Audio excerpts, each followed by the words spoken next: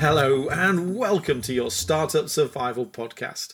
My name's Peter Harrington, and in this episode I'll be sharing part 2 of John Lowe's inspirational leadership story. If you tuned into part 1, you'll know John's recent background with Dare to Care, and how in less than 3 months and working all over London and beyond, he stepped up and ultimately arranged for over 18,000 PPE items to be sent to the NHS and secondary line services, for over 1,000 care packs and 20,000 meals to be provided to isolated and compromised individuals, for more than 250 people to be recruited and mobilised so all work was done, and for over £40,000 to be fundraised to pay for the whole initiative. To do this, John often worked 16 hours a day, and remarkably, John chose not to pay himself a penny. In this second part of the episode, we move on from learning what Dare to Care achieved and ask John to reflect on the highs and lows of the journey. We'll also be hearing about what really inspired John and what he learned. Finally, I'll be asking John to share advice and leadership insights. But before we go there, I must once again acknowledge the energetic Startup Survival podcast community and recognise the kind and generous who through uplifting support and feedback are fueling this adventure. So, big thanks go to Tita Borchelina, Stephen Barpelius, Tatiana Zalan, Danielle Phillips, Lan Yin, Jean-Claude Juncker, Christopher Shannon, Jay Patel, Helen Hopper, Emma Chilvers, Maria Grogan, Sophie Newhut and Alison G. These may be challenging times, but like the first half of this 2-part episode, I really hope what you are about to hear resonates with and builds your spirit. So let's get going. My name's Peter Harrington, and this is your Inspirational Leadership Startup Survival Podcast. John, I want to pick up where we left off. At the end of part 1, you recommended the book Tools of Titans by Tim Ferriss, and you majored on the issue of leverage. Can you explain why leaders like yourself take leverage so seriously? So leverage is about maximizing the impact you generate using the least amount of effort. There were tons of voluntary organizations producing PPE, like laser cutting visors, 3D printing masks, and we didn't need to become another one. What we did was we linked these various procurement initiatives together, and we provided the delivery service to the places where PPE was needed most urgently because we had the data to make those prioritization calls. So there were organizations who were producing PPE but didn't know where to send them. So we sent them to places that they were needed. There were organizations producing PPE who didn't know which needs were the greatest, so we helped them prioritize.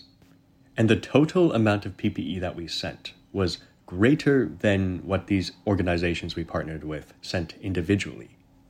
And there was also more impact in terms of where we sent the PPE because we prioritized COVID hot hubs, we prioritized places where PPE was going to run out the next day, and we weren't just sending PPE to the first people who requested it. So John, why was your operation so successful compared to others? Keep in mind that our impact was very scalable. Once the data collection process was set up, it didn't take any extra effort to collect an extra response or two, and we could push the form out to more people very easily. And this is in contrast with the PPE manufacturers we were working with, who had to be producing every single day and were investing all the money they got from crowdsourcing into the producing of PPE. So not only did we make more impact than they did individually, but we did it with a fraction of the cost and a fraction of the effort. Now, this is obviously not to say that we are more important than them, because without the PPE that they produced, we would have nothing to send. And likewise, without our data, the PPE that they sent would have gone off to less impactful areas. So it's a mutually beneficial partnership. So what's the learning in all of this, John? I would challenge you to think deeper about how work has a natural value hierarchy and not all types of work will generate the same amount of impact with the same amount of effort. And that if you're thinking about where to position what you want to do, it's usually scarcity that is the key determinant of how valuable your work will be. So how did you leverage that scarcity? Because there was a lot of PPE procurement organizations, but only one organization that collected data and ranked it in terms of priorities, like us, what we were doing had much more impact for the same amount of effort spent. So we were working with 3 PPE procurement manufacturers, and I did some calculations. And for them to produce and send one visor, on average, it cost us a little over 10% of their cost. So we could send 10 times as many visors as they could with the same amount of money. So these differences in terms of the impact to effort ratio can be very substantial. And that's not even to mention the multiplicative effects with natural press coverage and things like that. Because it's not a good headline story to say you've sent a few thousand visors, but it is a good headline story to say you've sent 15,000. So, John, what's the key takeaway from all of this? So the key here really is to create a situation where you allow these external factors to all be working in your favor, and that's the key to achieving exponential returns. If your impact to effort ratio is naturally quite high to begin with, you attract much more volunteers, you attract more supporters, you attract more coverage and publicity, and all of these things snowball and make that impact to effort ratio even higher and then even higher. By now, the power of John's thinking and how he had applied his intellect to Dare to Care was shining through. But I also felt like the onlooker who only sees the success and achievement, and as a result is taken in by the rose-tinted spectacle. Keen to change the angle of questioning, I put it to John that running Dare to Care must have had real challenges. Yeah, so that's a very good question. The biggest low point was definitely the amount of work I had to put in every day. There were some days when I was spending 16 hours a day, especially during the start of setting up Dare to Care packages, for weeks on end, just working on this. I would get up, shower, and then immediately sit in front of my computer and start building the site, setting up the databases, emailing back and forth, and automating a lot of things. And obviously this got draining after a while. The silver lining with lockdown in London was there was literally nothing else I could do, so it wasn't like I was going to go outside. But still, having to exert so much mental energy every day got quite frustrating. And there were some times where I began to lose my motivation for doing this, which is why I think it's important to always know how to discipline yourself when you aren't motivated. There's this quote I really like, I read somewhere, which is, you will never always be motivated, so you need to learn how to be disciplined. So what does being disciplined mean to you, John? Discipline to me means knowing your personality well enough that you can create conditions where you can do something, even if you aren't intrinsically motivated to do that thing. And this works very differently for different people. Some people like the idea of reward. So if they finish a task, they'll reward themselves with, a cake or something else they like, or they can watch 30 minutes of Netflix. For me, what I find most effective, and this definitely varies personality to personality, is the concept of time boxing. Time boxing? What do you mean by time boxing, John? I have a certain amount of limited time to complete a task. So if I was, setting up a database system, I would give myself till the end of the hour. And then if I was conscious that that was the amount of time I would be allowed, under no circumstance would I be allowed any extra time, and this is something you really have to discipline yourself with and not give exceptions, then I would naturally be able to finish something if there was that tight deadline pressing. So for me, creating situations of pressure tend to work quite well. You sound like you can be really tough on yourself. How do you give yourself a break? I mean, how do you alter your work-life balance or work patterns to keep up motivation levels? Another trick I learned that works quite well for my personality is changing the activity I'm doing drastically. So if I'm coding, right, which is a very introverted activity, a very good way for me to recharge is to do something very different, like calling up a friend and just chatting for a few hours or so.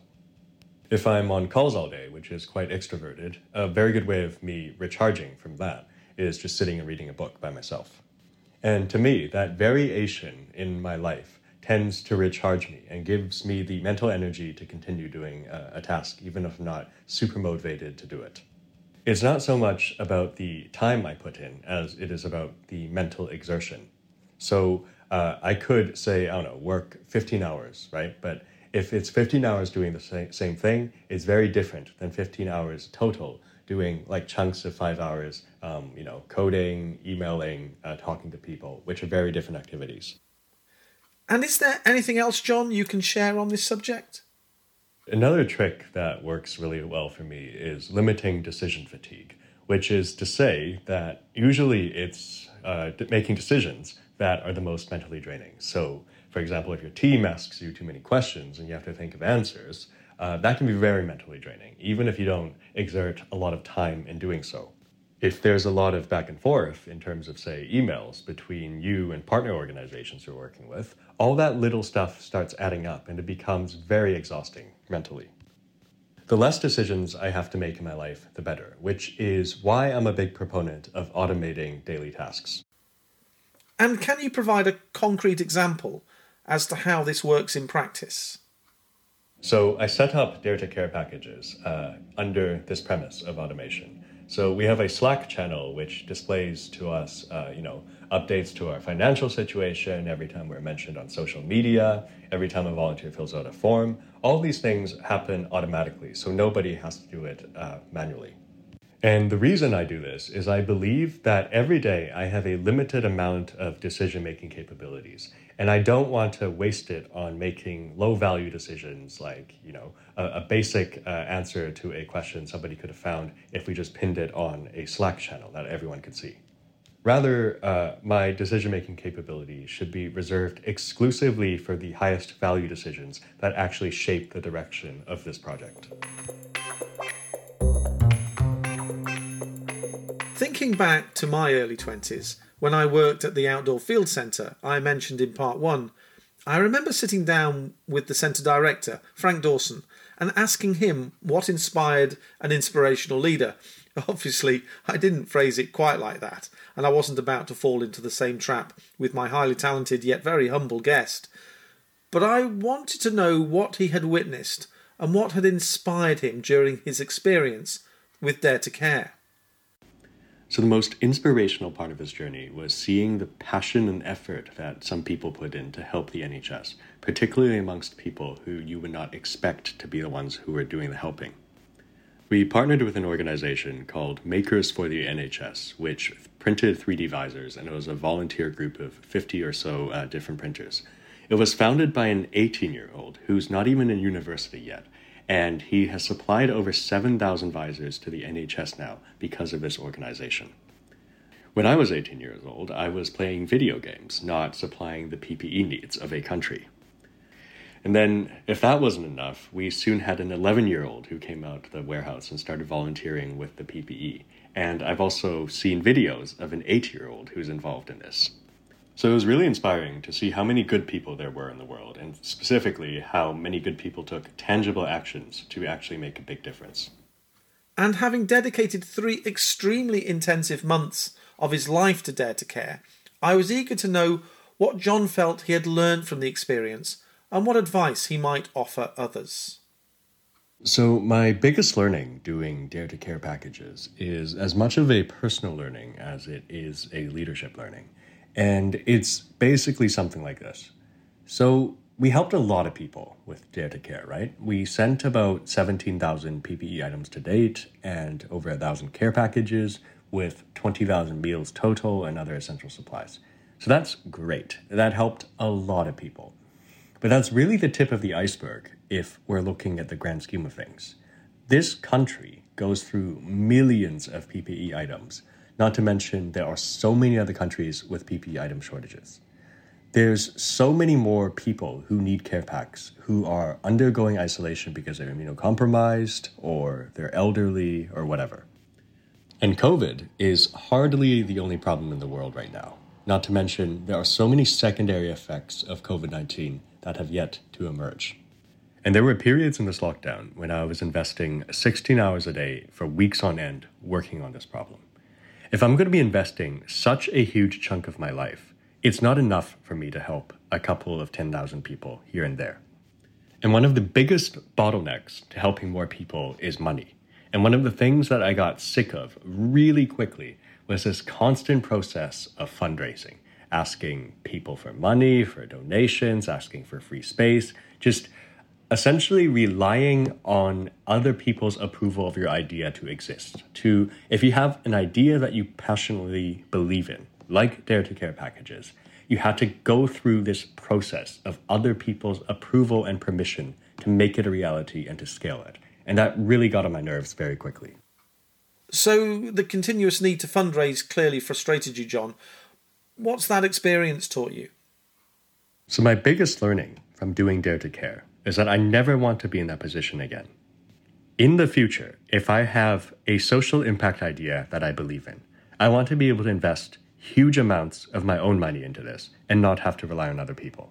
And what that means is I've had sort of a life pivot, so to speak. A life pivot? So do you have a vision to make money which will then allow you to use it for social good?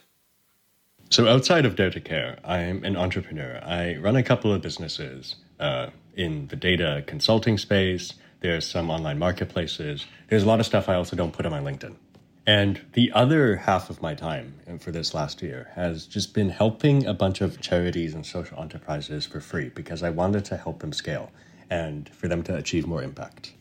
But I've recently concluded that that is not a good use of my time right now.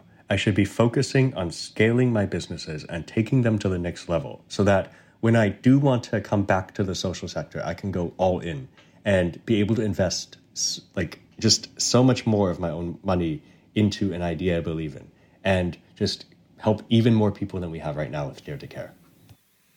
I'm curious, John. The metrics with Dare to Care are pretty impressive.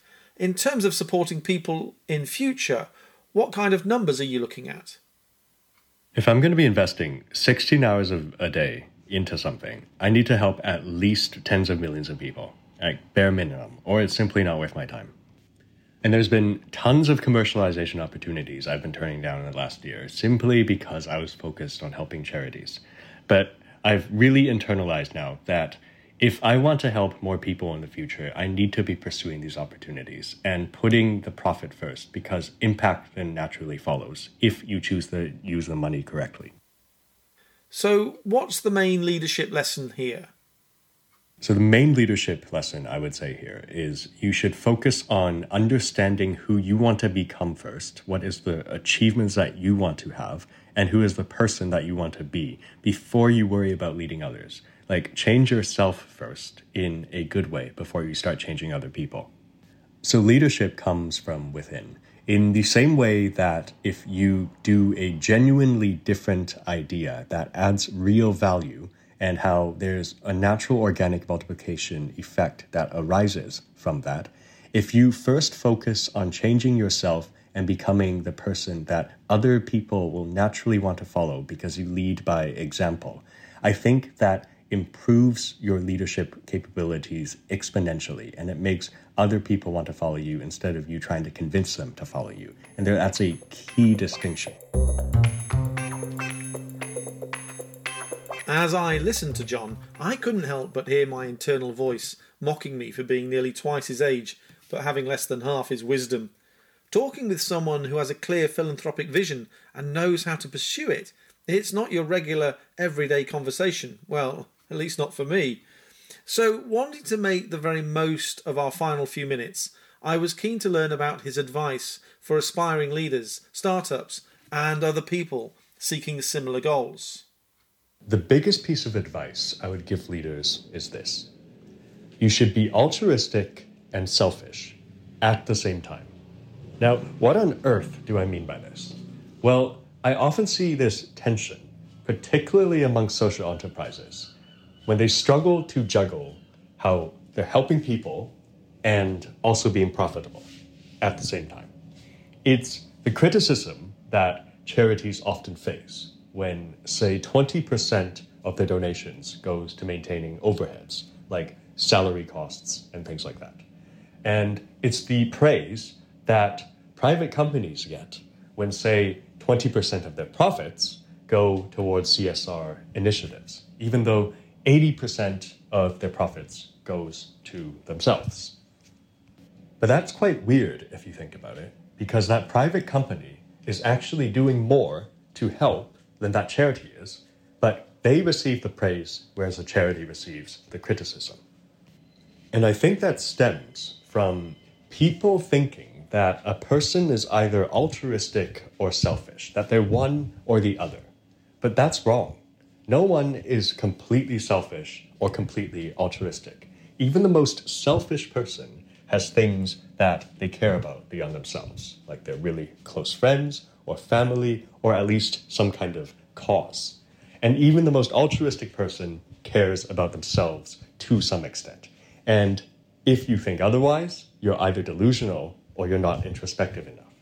And it's about accepting altruism and selfishness as intrinsic parts of human nature and being okay and being able to recognize that you have both of these qualities. Now, obviously, some people lean towards one side of the spectrum more than the other side. Some people are more selfish than they are altruistic, and the reverse is also true. So why is it so important, in your opinion, John, for people to understand their true altruistic and selfish selves?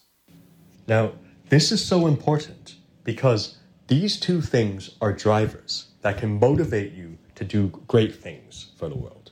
For example, I started Dare to Care packages out of altruism because I wanted to help people in need during COVID-19. But if you're working 16 hours a day for every day for a month, that altruism tank is going to run dry sooner or later. And it does not have an infinite fuel supply. So then you need to switch tanks, so to speak. You need to find another fuel source, which is the selfishness, which is my personal desire to set goals for myself and achieve them.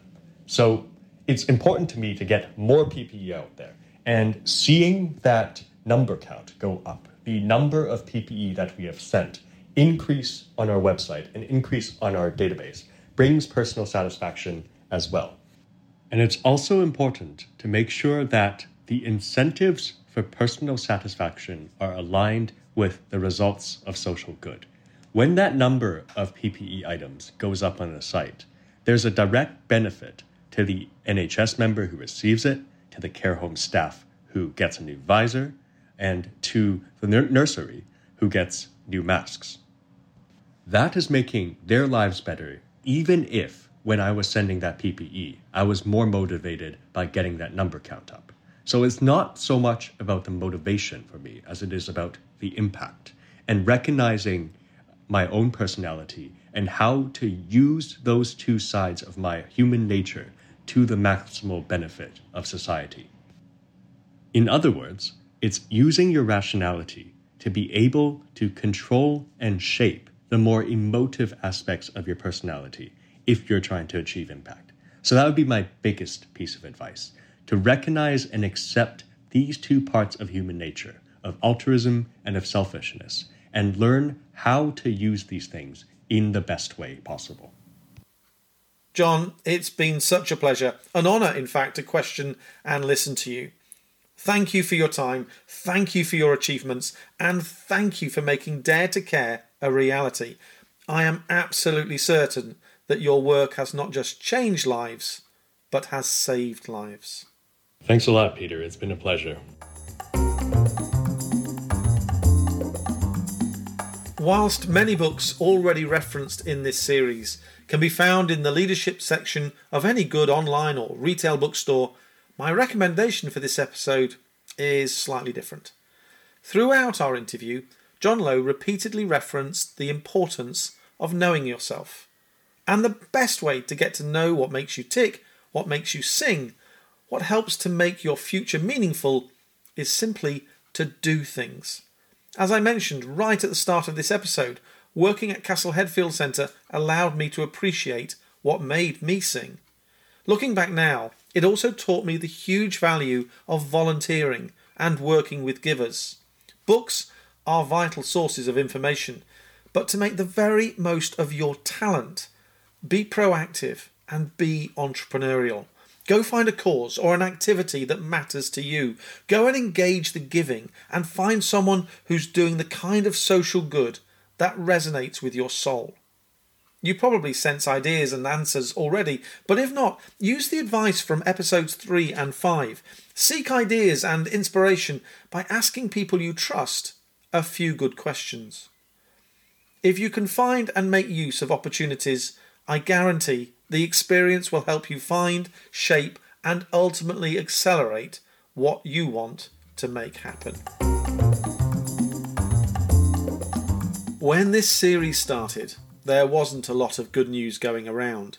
But hopefully, as this episode has shown, there are glimmers of optimistic light and a sense, albeit small at times, of positive uplift. In the next episode, which will be released on Monday the 6th of July, I'll be looking at the issue of teamwork. To do this, I'll be interviewing startup business leaders who've taken their team through this crisis.